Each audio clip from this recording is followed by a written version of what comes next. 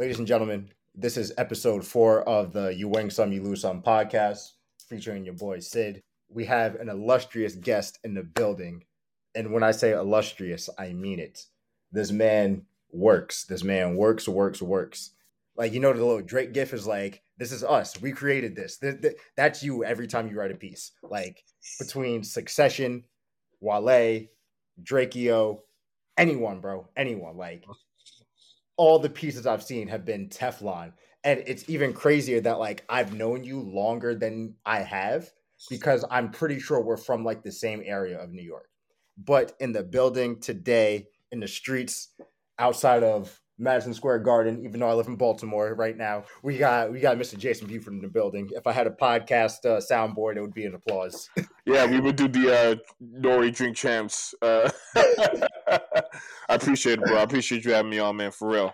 Of course. So just to start off, last night. They won the game, but about as like lukewarm of a win you can possibly have in the NBA.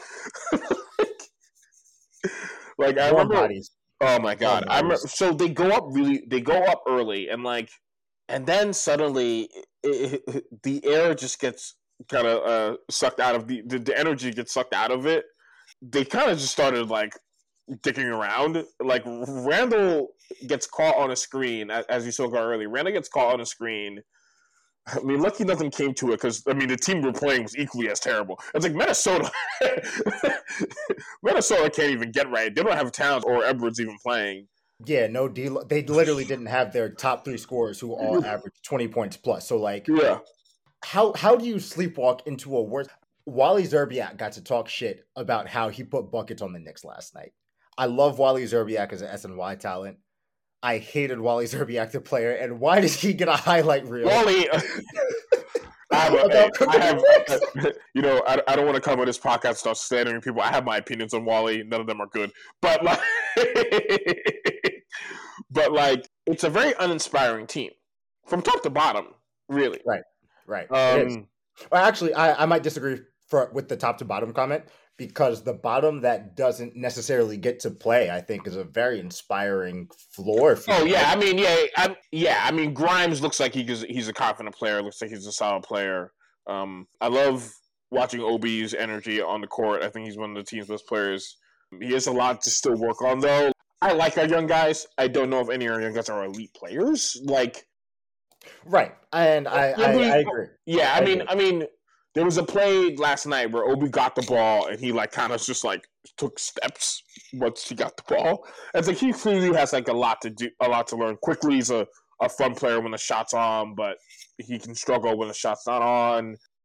But he plays hard. He plays his ass off. I mean, we have guys who really do play hard, but Randall has been killing me all season. I mean, not more than Fournier has, obviously, but it's the energy at times has been poor. It really has been. Right. Arguing with the refs a lot, taking it 1-on-3, holding the ball, not moving the ball. It's not making quick decisions. He's reverting back to what he was his first season here. And so it's not really a good recipe, quite frankly. Right. And I think we both talked about this earlier. There's a certain coach whose expectations have been a little up and down. I can't say it's him, but this has kind of been a consistent pattern with Tibbs' career. Like year one, you get the grit and grind guys, you get the guys who are going to play really, really hard basketball. You mix it with some nice young talent. You mix it with the D Rose, you mix it with the Karl Towns, you mix it with the Andrew Wiggins. And then the second year, it kind of just looks like, well, why did we hire this guy in the first place? So it's becoming. I'm not going to call for his job. I mean, I think Tibbs is a solid but flawed coach. I don't think that we'd be a better team with him not as our coach. I don't think that. Right, and I agree. He's sure as hell. Yeah, I mean, he's sure as hell is not making decisions that I'd be making. But I don't think that the team would be better if Tibbs wasn't the coach. I think he's a fine coach who has issues with player evaluation. So he generally does not think. Yeah, I mean, he generally does not evaluate talent in the same way that we do on the internet. He just doesn't. And that's there's more complications to the talent evaluation part on his end because that's a multi-billion-dollar thing that they're doing over there, and we're doing interactions and we're trying to get in the room where Tibbs is allowed to talk, or at least I am. That's kind of I mean, my career trajectory. I think that we're right. I think that we're right that Toppin should play more and that Quickly should play a little more. And I think like, you know what I mean? Like, I think he needs a mix. Right. Yeah, same thing with Grimes. I think he needs to mix and match a little bit more. But I don't think, like, if we were to play those guys, we'd end up going on, like, a big-ass winning streak. Like, I'm like, you know what I mean? Like, I don't subscribe to that thinking because I just don't think we're that good of a team. Like, we don't have that much talent. I mean, I see this Cavaliers team, though, and it's like... That was us last year. Yeah, they're not really that nice either. Like, I mean, yeah, they are. Garland is the best player on both of our teams, honestly. Garland on the Cavaliers would be the best player on our team. Like, it's... Yeah. Evan Mobley will be the best player of them all, but Garland, as of now... Right, yeah. Yeah, I'm right there with you. Yeah. Mobley will probably be the best player eventually, yeah. And I think, like... Yeah, something about it, bro. Like, this year is not a year where we're really going to do anything. And I'm not advocating for tanking because, like, I think that's kind of dorky behavior. I'm not going to, like, advocate for them to just start losing games. But, like, on a real level, we should start thinking about this in terms of, like, oh, we have a long way to go and not we're working towards, like, building a title. We have a long way to go. Right. So I still... I'm also a writer. Obviously not as talented as you, but I do write. But yeah, I wrote an article about the Knicks and their trade options, and one guy was De'Aaron Fox in lieu of having RJ Barrett there.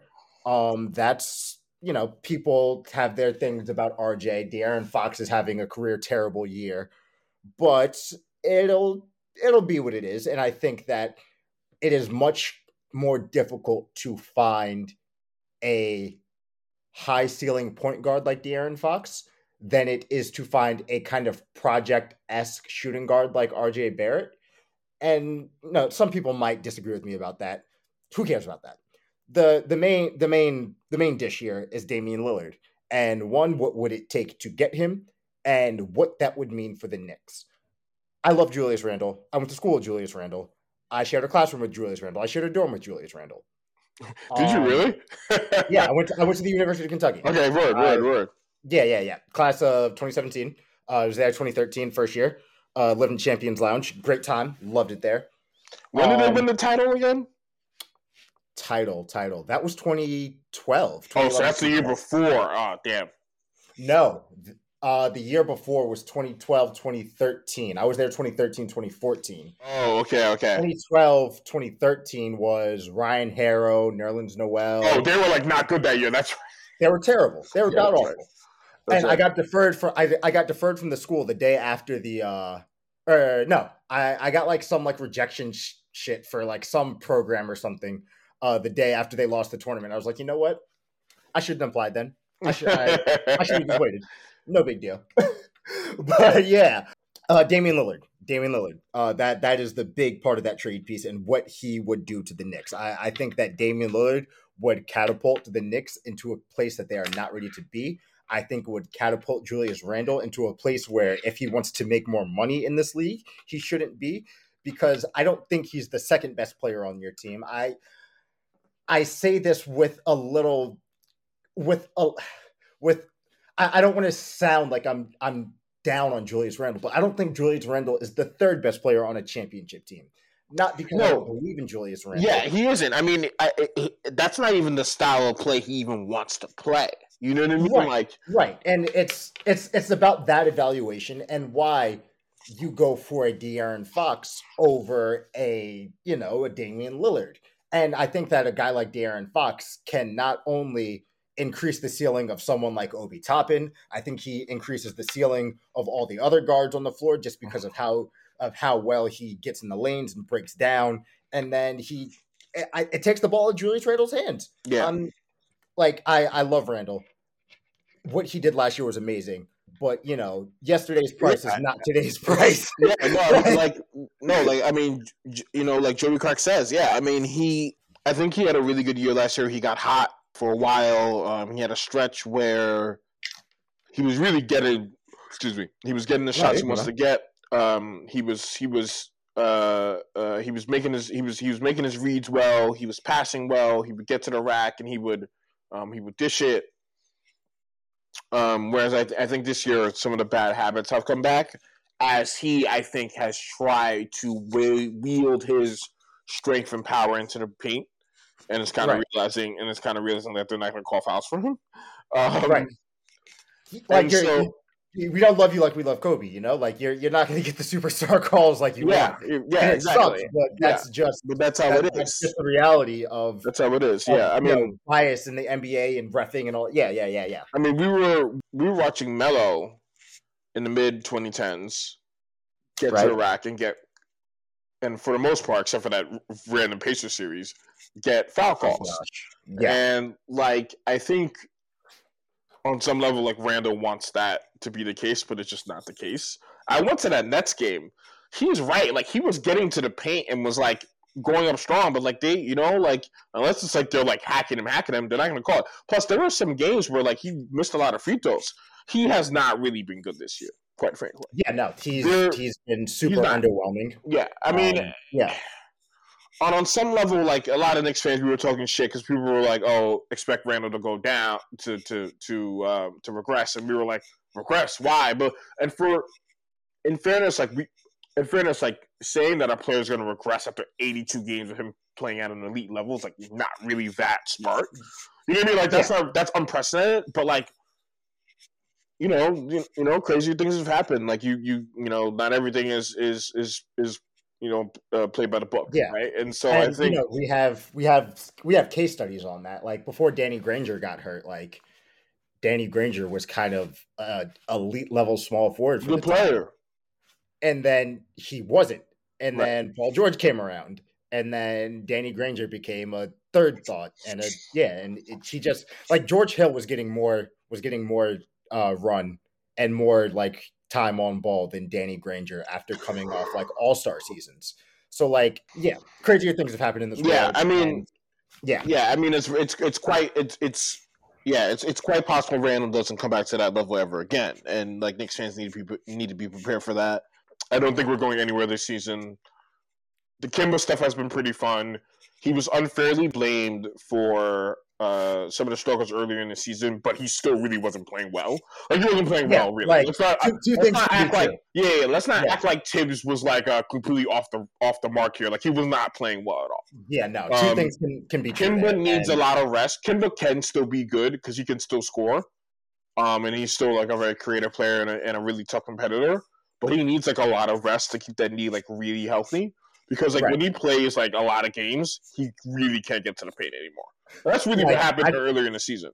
Yeah, and I don't think he should be playing tonight. If they play him tonight, they're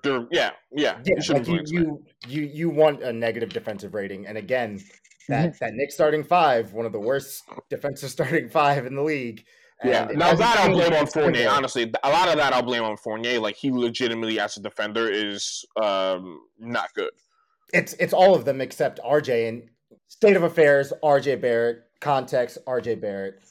We need to be a bit more fair to him, but it's RJ. Quite frankly, I think RJ's RJ's an okay player.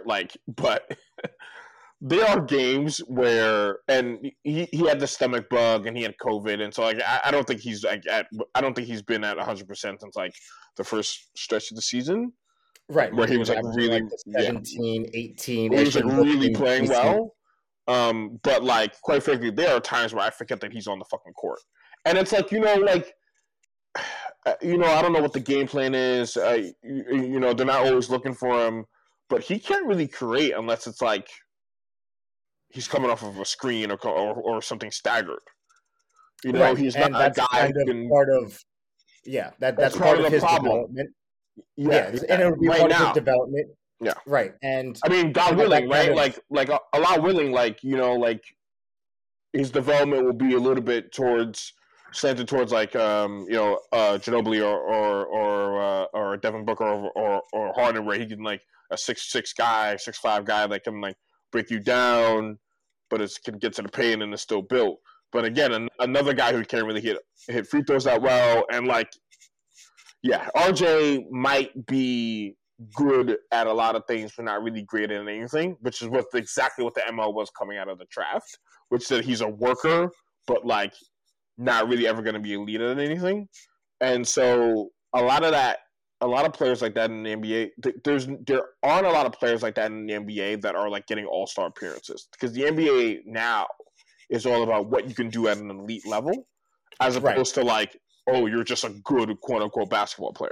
And RJ, I think his ceiling is, so RJ, best case scenario, if everything goes right, he develops the way he should. Yeah, I think we're looking at a Kawhi Leonard type player. But I think if RJ stays the course for kind of being Kawhi Leonard is one of the greatest players of this generation. It is like, if all things go right, I think RJ is like a step below Kawhi Leonard. Like, if he stays the course, I think he's Jimmy Butler, or a step below Jimmy Butler almost. Jimmy Butler is another really, really great player who can get to the rack and get easy buckets, and RJ can't really. Jimmy Butler wasn't that fast coming out. You got to remember.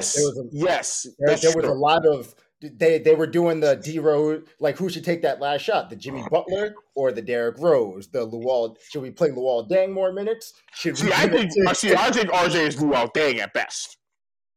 Ooh, that hurts. Yeah, that hurts. But that's fair. That's fair. Jimmy Butler is a really great player. Like I goes into those modes. Well, honestly, and on a real level, I can't stand Jimmy Butler. I think that Miami Heat culture, like, I work harder than you shit, is like real like nasty behavior. But like, I think it's just like the weirdest fucking cult thing ever, like the Miami Heat. As a basketball player, when you watch Jimmy Butler play, that is a guy who is in control of what he's doing constantly. His handle is elite. He can score on anybody. He can hit tough jumpers. And he can change. He changes based on the needs of what. So like when he was in Philly, they needed him to be the off-ball scorer. He was flamethrowing back and forth with Kawhi Leonard, who was going absolutely dummy in that series. Right. And when they went to the finals, Jimmy Butler upped his game to match LeBron James. He couldn't keep that sustainability, obviously, for obvious reasons, because, LeBron James is one of two greatest basketball players ever. And if someone told me he was one of one greatest basketball player ever, I don't think I'd argue with. I know I wouldn't argue with you, because I've watched LeBron his entire. He's either the greatest player ever or the second greatest player ever. I mean, pick one. I mean, both. You know what I mean? It's And there's no wrong answer. Well, there is a wrong answer, because I think flat out LeBron James is better than Michael Jordan as a basketball player. But it really depends on what you're looking for in said player to do what for what team. But that's irrelevant to the point. Yeah. Point is, Jimmy Butler did that shit. So like, what can we do here except hope for RJ and kind of just say, I think RJ is at a crossroads right now. And you might be right. He's still 21 years old. I mean, 21 years old it's such a young age for a basketball player in the NBA. I mean, but he's going to command so much money off that Supermax contract. So like, that's kind of the toss. Man, he's not even as good as Andrew Wiggins right now. Like, that's fair. And Wiggins just got like solid enough, right? Like he just now in his it took a while. It took 8 years, and it took him going to Golden State, which is like the greatest team. The greatest developmental besides like you can go to Golden State.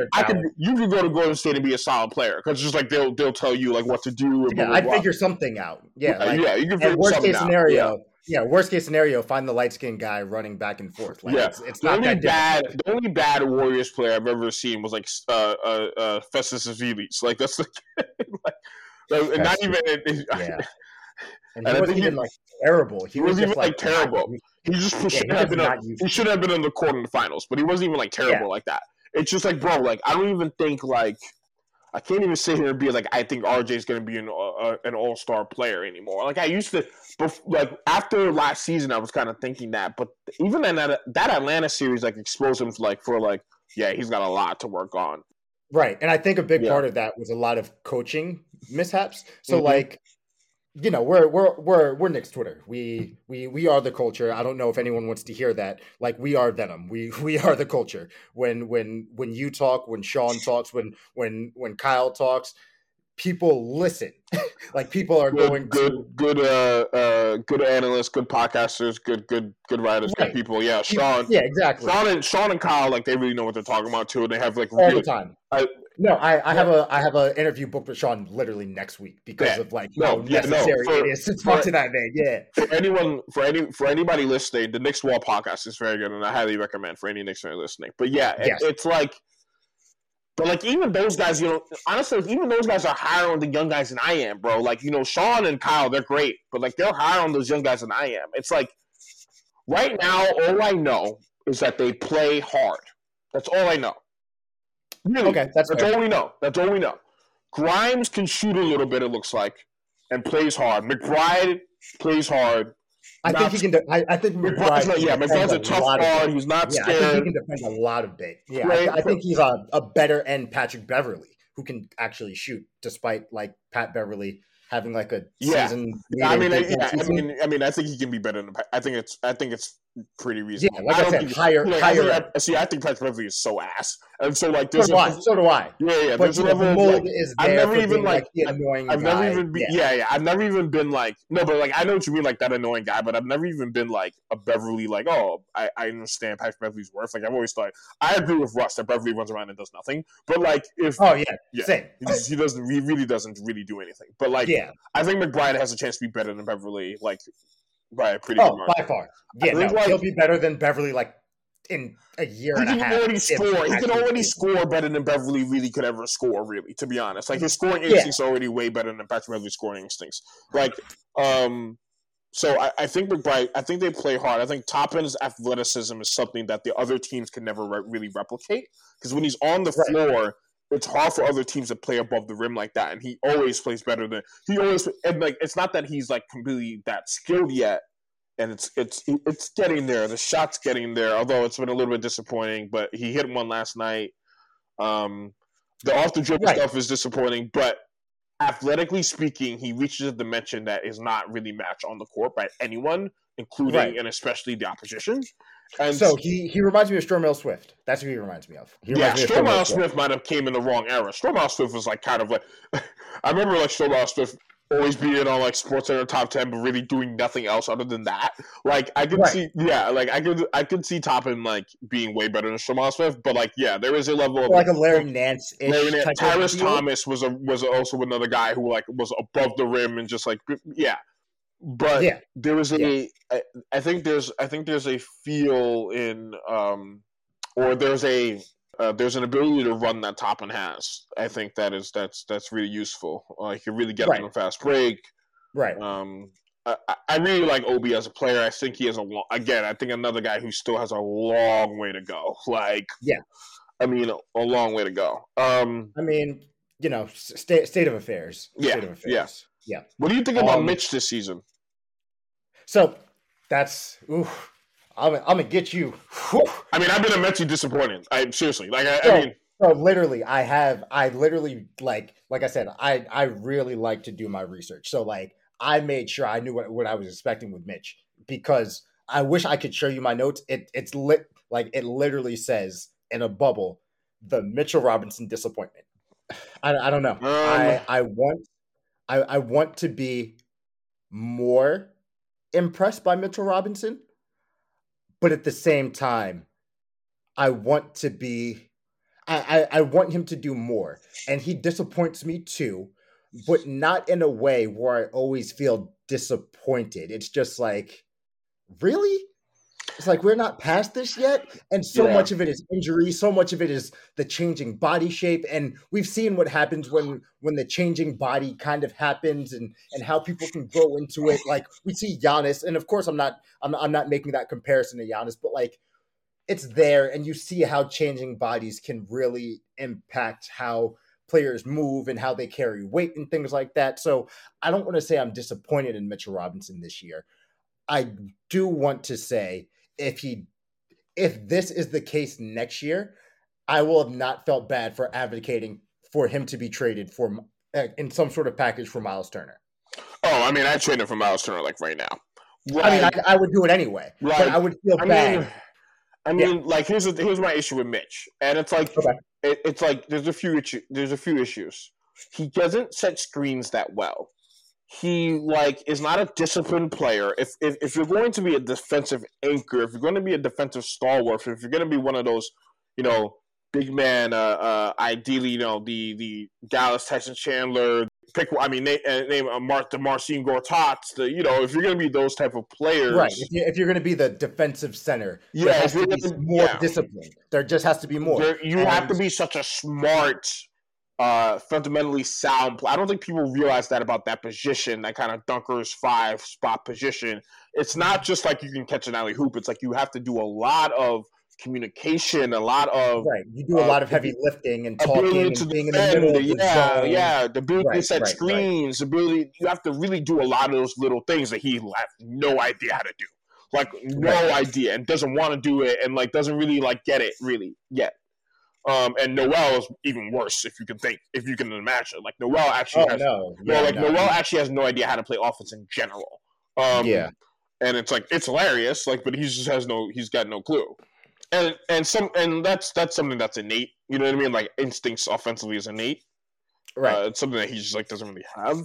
But and that's okay. You know what I mean? Like Noel's an elite shot blocker and still is and will always be an elite shot blocker. So there'll always be a place for Noel on the team and in the league. But between him and Mitch, they both struggle with. There has to be some sort of discipline somewhere. There is a mental block they have when it comes to the game of basketball currently. It's particularly Mitch that is it is frustrating to watch as a fan. Like it really is. Right. So I actually just got a notification that there is a Miami game being postponed or something like that. I don't really. Yeah, Miami game postponed. 10th game postponed of the season because Miami is short based on COVID cases and injuries. But this notification came from one Adrian Wojnarowski. Like I said, I do my research. I've seen the tweets. I've watched your one-shot videos. Talk to me about Adrian Wojnarowski and how the hell he unblocked me recently. Really? Yes. Oh, that's awesome, dude. Yes. I don't know how this happens. Okay, so backstory. Up until a week ago, Woj, Adrian Wojnarowski of ESPN, formerly of Yahoo Sports, had me blocked on Twitter. The problem with this is that I would have to log into my alt account, which I only use to be a shithead, and I had to log into that account to constantly look at the breaking news I was dropping, and so on my main account, it would be people would be responding to what was going on and being like, "Oh my god," blah blah, and I would never be able to see the tweets. I wouldn't know what was happening.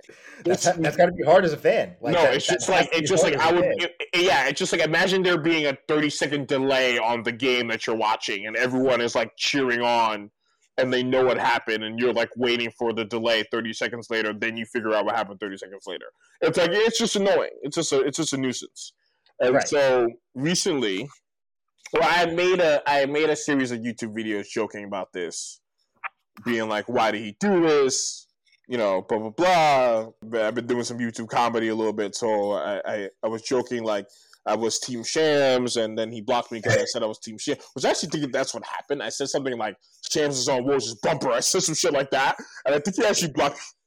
I'm like, he on that ass. I'm he's cooking you, bro. He's cooking you, bro. Yeah, and I think he blocked me based off of that, which is that's his prerogative. And then up until recently last week, I realized that I could see his tweet. And I was like, what? And I was like, oh my god, Woj unblocked me. And so I don't know if he saw my bylines. I don't Right. know if someone who happens to follow me and also happens to know him told him, "Hey, block this kid." I don't Right. know. Like things travel through the Things travel metaverse, the through things Twitterverse. Yeah. travel through the Twitterverse. I'm a public figure nowadays.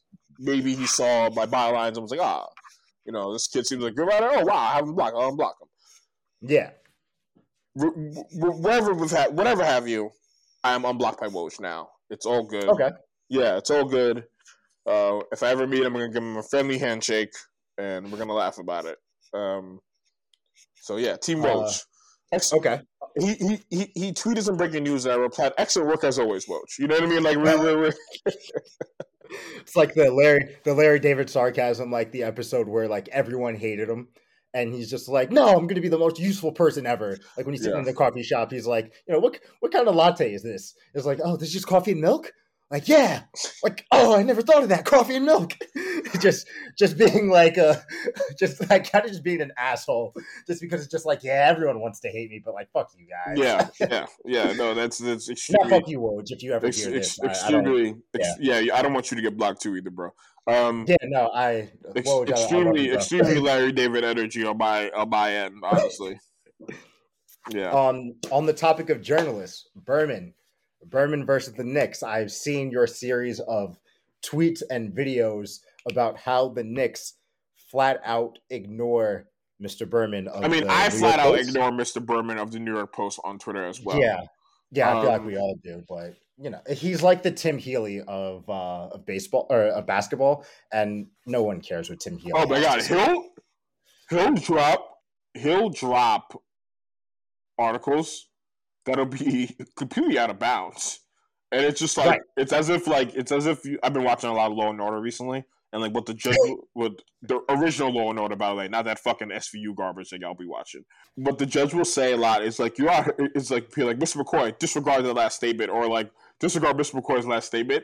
It's like that's when Berman drops an article. It's like disregard everything said in it. It's like, strictest from the record. Yeah, he's interesting guy. He'll ask questions that are just like really grumpy in nature, but like not like in a good way, but like grumpy in like a like for our use like shitting me way. Like he'll be like, yeah, the team won by 10, but in the fourth quarter there, you let him come back into the game. What's the deal with that? And Tibbs will be like, Berman, bring the sunshine. Right, like, and it's funny because I think that not Woj. I think that that Tibbs, I don't think I have anything bad to say about Tibbs, but I feel like he might just be a generally unpleasant person to be around. Not because I think less of him or anything, just because like overly professional comes to mind with Tibbs, but like he'll dad humor, but like dad humor that's not good, but like it's like a like, so like if for Tibbs to be like to actually bring out real dad humor for someone who's like not good at it, it's just like, Berman, what do you do? Like how did you get here? Like who let you in the room, bro? Yeah, no, he has just who let you in the room energy. Yeah. Or it's like you know that meme, it's like, you need to leave. Like that shit. Yeah, I feel like that's Berman. Yeah, that is Berman. No, I mean, I think it's in good fun, right? Like I don't think anybody like hates Berman or whatever. No, definitely not. Maybe he had a question towards Randall, and Randall was like, "Mark, you are ridiculous." You know what I mean? I don't think anyone like that. I think it's all good fun. Yeah. Although he said something like, if the season's over, and RJ's like, "Why are you so negative all the time?" It's like RJ. RJ is he's still young. He's still getting his chops through. But no, I mean it's all in good fun. I think even the Knicks Twitter has good fun with it. We don't wish any ill will towards Berman. Yeah, I mean, I think we all have good fun with it, right? Like, I don't think anyone or like DJ Jazzy Jeff from like Fresh Prince. Like, it's fun. Right, exactly. I mean, I think it's fun. I think it's fun to make fun of Berman, though. It really is. Right. Yeah. Like and it feels like he knows he's the butt of everyone's jokes, but like he's like, oh yeah, this is, or like Butters from South Park. He's just like, yeah, like I'm just happy to be here. But you're pop culture. That's you. You are a public figure, and I am a music journalist, cultural journalist for many places. Yeah. Mhm. Yeah. With that, Spike Lee. Talk to me about Spike Lee, Jay-Z, and kind of the influence on New York as a whole, the Knicks, and kind of how that puts you to where you are. Because, like I said, I do my research. I know your tweets. These guys not only have profound influence on all of us, but they seem to have a very specific influence on you, especially based on how you're Um, choosing to cover certain artists. I think Jay-Z less so as I've gotten older.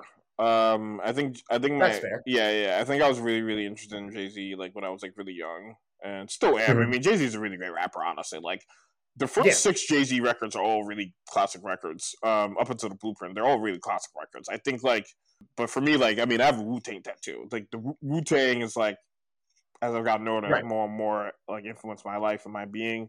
Wu-Tang, Rock Marciano, Prodigy, Solo Prodigy in particular, Jay-Z, but also like I try not to, especially as a rap fan. I think you do yourself a disservice if you only like New York artists, if you only listen to New York artists. So I mean, Of course. I love Future, I love Outkast, I love 21 Savage, I love Young Thug. Right. And the Uh, Atlanta sound, despite it being fuck Trey Young always. Like even though I have a Trey Young jersey in my closet, I I don't like love hate Trey Atlanta. Young that much. Like I think like No, I Trey Young did amazing things for. I think that the energy that Trey Young brings, it's a Reggie Miller type of energy where it's just like you're the bad guy. You're the person that people didn't come out here yeah, just to root for the Knicks. it is People came Reggie. out of Yeah, here, right? People came out here to boo you he too. is, and Reggie got off on stuff like that, and Trey seems to get off on that too. Like Reggie's just like, Right, oh, I like this. Like I like being hated. You know what I mean? right. Like I don't even think he's like the type of person who's like using it to motivate himself. I just think he's just like, oh yeah, cool, this is cool. I think he has fun with it. I like don't like the fact that fans will chant "fuck Trey Young" when we're not playing the Hawks. I think it's a little corny, but yeah, I mean, I enjoy rooting against them. Yeah, I mean, yeah, I've been influenced by a lot of different music, a lot of different New York culture. French Montana and Max B, like when they dropped Coke Wave, that was like also, Free to wave, free to wave. Yeah, yeah. I no, mean, that was, people like to make jokes about French on Twitter, but I like mean, yeah, but if those you were there, you people, were there. Yeah, yeah. if If you you were were there, there, you were you were there. there. If you were there, you were there. If you were there for Like If you were there for that early run of French, like up until like the mac and right, cheese and him stuff, and yeah, and um, him and I feel so bad not I feel so bad blanking on this man's name because he's no longer with us. Damn it, he ran with French. oh, I'm Chinks, Chinks. yeah, Yes, yeah, the yeah, Chinks tapes. yeah, Yeah, yeah, yeah, yeah. yeah, absolutely. Yeah. So like, if you're there for like early Coke Boy stuff, if you're there for like when before he signed to Diddy, before like the music stopped coming through when it was a more organic feel through the music and the imagery and everything, like Westchester Ave, all that. Like if you know, like if you were here for Yeah, I mean, French during that run, you were here for it. I think now he's like sober too, which is good for him, and I think like he seems to be doing better than he was a few years ago when he was hospitalized. Yeah, I mean, so yeah, Rock Marciano's, I mean, 1020 of all time for me. Love Kai, love Makami. Makami's New Jersey, but love Makami. And so I think like, but I mean, I've been influenced by Draco Derulo recently, O3 Greedo, Rumble, Catchy the I listened to Great. the Rumble album that you asked me to, or that you suggested like 6 or 7 months ago, or not even 6 or 7 months ago, like It's 3 or 4 months ago. The, Yeah, I listened to that. it's. Um, I mean, Rumble's like a. I think Harley said today on in the piece he did for the blurb, he go for POW. He goes, I think he said something like Rumble. I'm paraphrasing here. Sorry if I get it wrong, Harley. He goes, Rumble's like MLA format and rap, and like he, which I think yeah, is great. it's Yeah, very it's pronounced. It's very very pronounced. Yeah, enunciated. yeah, Like yeah. It's like it's Rumble. he Yeah, literally, yeah, it's Rumble. it's Rumble. Like, Yeah, I yeah, listened to Touchable while I was like playing Call of Duty or something. And I was just like, oh shit, like I'm getting to a groove here. Like yeah. I'm murking niggas. I'm like, oh, hold on. And then Louis before when there's money right in front of him. Yeah, it's like yeah, it's like yeah, yeah. yeah. And Oh I'm no, just sitting there Rumble listening is to it. And I'm just like, this is like this is like I understand why you suggested the album and why like things like this influence you just because and it's then you got unlike things right. that are out now. Yeah. And then you got the Michigan scene, which is always been good. Rio the Young OG, Babyface Ray, Babytron, Pero Giovanni, PZ. RNC Mike. I mean, Michigan is BFQ the Pac-Man. Yeah, Michigan's been killing it too. And so I think you know more than me in terms of like the rap culture, and I'll tell you one guy who I'm obsessed with, and everyone on the internet is pretty much obsessed with. That was RSK Nephew. RSK Nephew. I will make sure. I'm gonna put that on my note right now. Yeah, I mean he's a psycho artist. He makes what I like to consider Reddit rap, and he's a really singular artist. But in the absurdity, there's a lot of pain in it, and he's terrific. Which is like rap is absurdity with pain, right? Like that is rap music. Right. Yeah, I think there's a good equilibrium in the game right now. The problem with the game, it's been a tough year. It's been a tough year to be a hip hop fan. Like increasing levels of voyeurism, increasing levels of misconduct, increasing levels of the industry politics of the game too, unfortunately. And so it's been a little bit of a difficult year, but the music still remains great. And I liked a lot of the music this year. I mean, I really enjoyed Tyler's album this year. Call Me If You Get Lost. Yeah, Call Me If You Get Lost. Mike Homie's 2 records. Arm & Hammer's record it was really good. Remble's record was really good. Shitty Boys 2 was very good. Yeah, I mean, yeah. So Bruiser Brigade too is really great. Danny Brown's crew, their records were really good this year too. So, I mean, there's a lot of talent in the game currently. When it comes to Spike Lee, I was actually watching He Got Game the other day. Spike is like classic. Yeah, I mean, Spike is one of the greatest to me. Even the movies that people think that Spike made that aren't that good are great. They're great. Yeah, they have such a wide palette. Pretty close with Spike. Oh my god, they have such a wide palette, such a interesting look at the world, and interesting look at being black in New York, right? In New York, we all hate each other. In New York, we're all on top of each other. We're all fighting for the same resources. We're fighting for the same land. And Spike movies reflect that. They constantly reflect that. Yeah, I mean, I watched Do the Right Thing a few weeks ago, and I think I literally walked away thinking it's the greatest American movie ever made.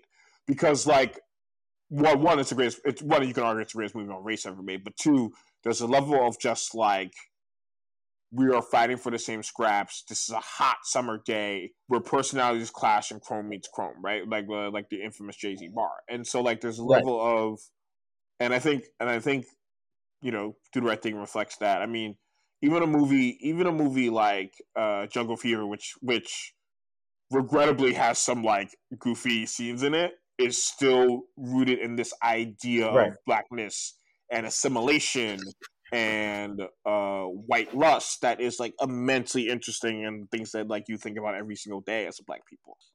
Not a single person thinks about it every day, but things like that can come up in everyday black life all the time, especially in the white man's world that we live in. And so, like, Spike to me is, it's like, for me, it's like Spike, Billy Wilder, like Scorsese, right? I mean, Scorsese, Spike, Billy Wilder, Sidney Lumet, and the list goes on and on, right? Mr. Tarantino, the list goes on and on. So I think for what Spike did in terms of me for movies was, I felt like he was a director that was directing with rage, but also, at times directing with rage, but also at times directing with such humanity, right? Bamboozled is a record with a lot of rage, but also has interesting things in it from Jada Pinkett Smith's character, right? Like, 24th Hour has a lot of rage in it from Ed Norton, but there's also like immensely sweet scenes with Ed Norton and Brian Cox, and 24th Hour was a little bit on the overrated side for me, but it's still fantastic. Yeah, I mean, Inside Man is great. What a movie! Inside Man's great. Even Chirac, which is a movie that's much criticized, I think it's an excellently crafted movie, incredibly made. And I think we have a lot of things for Spike Lee. I really do. Yeah, and I think that, if there is any more of a perfect person to kind of be a parallel to the Knicks and kind of like the turmoil and the rampant emotion and the pain and the anger and the joy, it's Spike Lee. It's Spike Lee and how he does his films, and kind of just how, he's the associated act with the Knicks. Yes. Like when people come into the Garden, they come to piss off the crowd, but they come to piss off Spike Lee even more. And it's a cultural thing. And, I graduated with a degree in sociology. The cultural aspects of sports are kind of what we do this for. And, like I said, I know the tweets. I look at the tweets. So this is kind of just to end it out. My favorite tweet of yours: why are you so hostile? Because I want to watch the Knicks on television. Talk to us about that. That is in a Woody Allen movie. That is in a Woody Allen movie. I know it's for. I know speaking of Woody Allen nowadays is a little bit like taboo, but yeah. I mean, but Mr. Allen's he is the, other than Philip Roth and other great Jewish artists. I mean, Woody's like a top 5 Jewish person in top 5 Jewish artists of all time. Right. And so Annie Hall is a terrific movie. It's a wonderful movie, and it doesn't have the sicko behavior of Woody Allen. Woody Allen. Yeah. It's not Manhattan. Right. And it's a great love story between him and Diane Keaton, and in the first half of the movie, or the first 20 minutes rather of the movie, it's kind of like his life up to this point, his romance life up to this point. And so he's married to a woman who's like, and I've been married to I'm not married. I've never been married. Ladies out there, I've never been married. But I've been in relationships with women who did not understand this basketball shit. Did not understand this New York Knicks shit. Like, didn't get it. Like, I don't understand how you sweaty basketball. What's so fun about men fighting over a basketball and putting it into a hole? It's like, they don't understand. It's like certain women, they just don't get it. And like, they don't even want to get it. It's like, they're just too bougie to get it. And right. And like, I'm gonna get myself in trouble. And so Woody, they're going to this party, and she's like, why? And Woody's like making jokes about like the people who are at the party, these bunch of like intellectual New Yorker pricks or whatever I think he calls them, something like that. So it's something about like these intellectual writers that he's with or whatever. And she's like, why are you so hostile? And he's like, because I want to watch the Knicks on television. And it's like one of my favorite lines in the movie. It's like really innocuous and small, but it's like one of my favorite, like, this is a Jewish New Yorker. Alvy is the Woody's characters in Annie Hall. This is a Jewish New Yorker who just wants to watch the Knicks on television and doesn't want to talk to anybody else. It's like, that is also my energy at times in my life. Just want to watch the Knicks on television. Leave me the fuck alone. Yeah. Right. I'm the same way with my Mets. I'm the same way with the Knicks. Oh, yeah, I forgot. You're part of the Mets dysphoria. Why would you describe it like that? Yes, I am Francisco Lindor Hive. I am Jacob deGrom Hive. I am anything orange and blue in New York. I am a fan of, unfortunately or fortunately, depending on how you look at it. But yeah, I'm not a Yankees guy. I am a huge. Oh, trust me, I know. I'm a huge Yankees guy. Go Yanks. Hal Steinbrenner should be jailed. He should be forcibly removed, as if like we stormed the Capitol. We need to storm Yankee Stadium like they stormed the Capitol, and remove Hal Steinbrenner from like the fucking office of the ownership. Look, and just take over the whole shit. I was preying on your downfall. And take over the whole shit, and then I'm gonna sign Carlos Correa and do a number of other things as well. Like, okay. Correa needs. Listen, if any Yankee fan out there does not want Carlos Correa, what are you even doing? What are you even talking about? So good. He's so good at baseball. He's so good at baseball. What are we really doing? Yeah, he cheated, bro. Yeah, bro, it's baseball. The idea of baseball is to cheat. It's cheating. Yeah. Yo, they've been cheating in baseball since like 1910, bro. Bro, So I have a they've theory. been cheating in baseball since they weren't even letting black people play. So why do we care about cheating, bro? Right. And I have a theory. I have a theory about Cy Young. I am 100% certain that Cy Young learned his fastball from a slave. And until someone disproves that theory to I'm me, sure he I did, bro. will I'm ride sure he with that. did. And I will take this to the grave with me also. Babe Ruth, I don't care that he was actually Dominican. I don't care. That was a white man. So Babe Ruth is a little bit different, actually. I have a little bit of different opinion on Babe Ruth. Babe Ruth actually defies the era that he lived in. Absolutely. So obviously, like, Babe Ruth, like, if he played now, probably would be, like, a little whacker. You know what I mean? Like, I mean, he never faced Satchel Paige, just like, you know what I mean? But, like, right. But in 27, Ruth hit more home runs than, like, half of the teams in the league. Like, more than half of the teams in the league, Ruth hit more home runs than them. That defies, like, that statistic, like, defies, like, any, like, if you're that much better, if you're that much better than your competition, even in, like, 1920, that's you're generational. You're generational. Yeah. Like, that's saying a lot. You know what I mean? And we shouldn't be talking about we shouldn't be talking about who you played or whatever. It doesn't matter because you are Ruth is good for me in, like, American history and, like, baseball history. Like, I have no issues. I have no issues with, like, Ruth being like, oh, it's Babe Ruth. Like, no, like, if you hit more home runs, like, just think about that for a second. Like, he hit 60 home runs in 27, and that was more than half the league of more than half the teams in the league. He hit more home runs than more than half the teams in the league. That is, like, you're so much better than the rest of your competition. It's, like, not even fair. Right. At that point, he should have been playing another league. It's like, at that point, they should have, like, fucking, like, put him in prison or put him at a circus. It's like, you know what I mean? And so, like, Ruth is wavy to me. All those guys who, like, took steroids. This is my baseball thing. All those guys who took steroids, for the most part, they're wavy to me. Bonds should be in the Hall of Fame. Clemens was, come on, bro. Clemens was throwing back.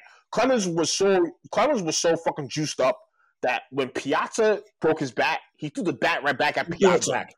I remember watching that on TV. Bro, he was different, bro. Clemens was, bro. That type of intimidation factor the Yankees are missing now. Like, we need guys like that back. We need some white psychos. We need some, like, motherfuckers who are out here throwing bats at people. So the Yankees don't have that anymore. You know what I mean? And so, like, Clemens should be in the Hall of Fame. Has like 300 something career wins. Like, Clemens was the man. You got, or I mean, he was a sicko, but you know, he was a great pitcher. Good at his job. I mean, A-Rod should be, bro. A-Rod should be in the Hall of Fame. Manny Ramirez should be in the Hall of Fame. Gary Sheffield should be in the Hall of Fame. The best era of baseball ever is noted as the steroid era. So, like, clearly the best era of baseball. Clearly. And the second best era of baseball is the cocaine era. So, like, maybe let's another great tone era. It down on huge era, the cocaine era. Keith Hernandez, Strawberry, Doc Gooden, and Dave Parker. All these dudes. All these dudes doing coke and then getting out there and just getting after it, bro. Yeah, of course, bro. Coke and greenies. That's all they did. That's all you need, bro. Baseball, I don't know if you watched. Baseball is a type of sport that needs to have extracurricular activities going on. I think at all times. At all times. I love baseball. I actually really, really love baseball to death. Like, I love the game of baseball. Same. Baseball is actually Well, so basketball is my favorite sport, especially to, like.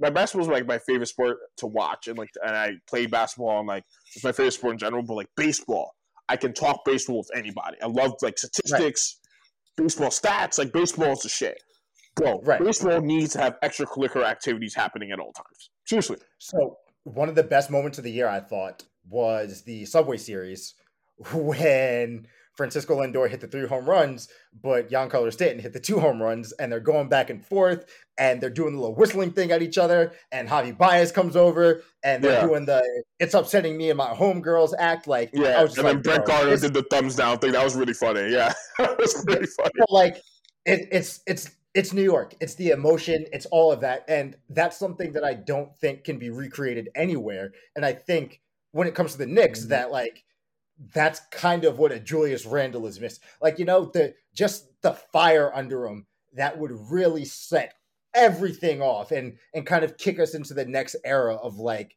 great Knicks basketball. Yeah. I think that as well. Yeah, absolutely. Absolutely. But I my mean, good brother, it's been an hour. oh wow, Right, my man. right. We can do this whenever. We Yeah. can do this No, again, yeah. bro. Whenever you want. Whenever you want. Whenever you want, Bro, bro. you're a friend of the show. I cannot express how much that you are helping me by doing this because you're the one with the platform. I appreciate my guy. I appreciate that. Yeah. I'll come on anytime. You know, I appreciate you, brother. Appreciate your family. And Yes, sir. yeah. Do me a favor. Do me a favor. Plug yourself. Plug your work. Talk about upcoming. Talk about whatever you want in the next like 2 minutes. The floor is yours, my brother. Name's Jayson Buford. You can find me on Twitter at Jayson Buford, JaysonBuford. I write about music for Rolling Stone, GQ, The Fader, Stereo Gum, Passion of the Weiss. We're trying to 2022. We're trying to aim higher. We're gonna get into the New Yorker. We're gonna get into the Atlantic. We're gonna get into the New York Times. I don't know if this is actually gonna happen, but that's what we're aiming for. And then I write about I do some more cultural stuff under the music too. I wrote about Succession this past Succession season, which was so good. So good. You're playing toy fucking soldiers. Well, I'm not gonna lie, I still can't get the mocking of Shiv out my head. It is actually one of the meanest things ever done on that show to date. It's really fucked up. No. The only thing that might be meaner is Roman in season 1 with the little kid in the baseball. Yes. I thought that was super fun.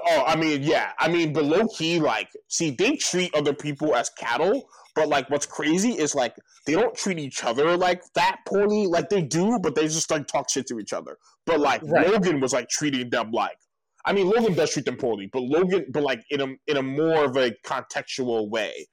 This when they show up in that office or wherever how shall you say kind of the crunch was happening, he is legitimately mean to them. It's legitimately y'all are fucking peasants. Y'all go fuck off and the mocking of Shiv is going hard at him too. No, because you need a super majority. And he's I remember when I'm watching it live, and I remember when he did it. I was like, he did not just get at her. Absolutely. If you're Sarah Snook is an incredible actress. She's been so good. She's been really great. Amazing. She was really great this season. If you're Sarah Snook, you have to feel some type of way because I know it's just acting, but that felt personal. No, it felt personal. Brian Cox is so good at his job that it's you gotta. Does he think I sound like that? The trailer. Yeah, you can't go on the trailers the next day and be like, "Oh, no, because you need a super majority. Right? Yeah, season break. After this, let's not talk until we got to do the read through for season 4, because otherwise, I don't know, man. And it was crazy how Roman pulled up to the shit and was like, but why are you doing this? We love you. You could just not do this to us, and you could just be nice to us. And, you could just be kind and not just, you could just not uproot our lives like this, violate our shit like this, and he's and he's but I'm doing this. He's but I'm doing this. He's he literally is just you come in here with guns in hands, and then you find Italian sausages, and you talk about love, bro. Get the fuck out of here with that. He literally looks at Roman and is just you're fucking bugging. Love, get the fuck out, bro. He's love does not live here anymore, bro. We don't. He's I don't fuck with none of you kids. He's Amazing TV. Amazing television, man. What I really love about that show, and some people disagree about this kind of, but what I really love about that show, it's a little bit of a art imitates life imitates art, right? You know what I mean? It's good if we have art that reminds us of or art that moves us, or as a satire in a way that is kind of not unique to us and is more relatable to us. Right. But I'm kind of sort of happy Succession isn't like The Wire. You know what I mean? Like it's just all Succession cares about is being a banger ass television show. That's all it cares about. All it cares about is being funny. All it cares about is being well acted and expertly crafted, and it just cares about being a fucking banger. It feels like an old school type of art in that type of way that you can watch it and it's just like, oh, this is such a banger of a show. And like, I mean, the scenes in the last three episodes from episode 6 when they go meet the fascist people to the final run is maybe the best run of the series history to date. Like, right. I think my one issue with the season is episode 1 and episode 2 should be the same episode. I think episode 1 and episode 2 should be in the same episode. I don't think it should have been. I think they messed up a little bit on the sequencing of the episodes. I don't know how much of that is like COVID related though, like low key. Like there's a lot of different stuff that went on in this season that I've heard about. Right. But that final stretch of episodes, you'd be hard pressed to find like any better, well sequenced, well shot episodes like in television that you'll see. I mean, it's a banger of a show. I mean, way better than Breaking Bad to me. It's about up as on par. I mean, we're only 3 seasons in, but it's about on par as Mad Men was for me. Like that's fair. Yeah. That's fair. It's one step shorter than Sopranos and The Wire, but like up where Mad Men was for me. And Mad Men's an amazing show too. And so like, what a banger ass television show, man. I really enjoy it. Yeah. I really just love it. I just fucking love the show. Like I think it's a great, it's a great show to watch. It's an amazing show. I see myself in like a lot of the characters. I see myself in the Pacific universal truths that a lot of the characters have, right? The universal truth of like Kendall and his demons and Roman's crassitude and his sexual depravity. And there's a level of like,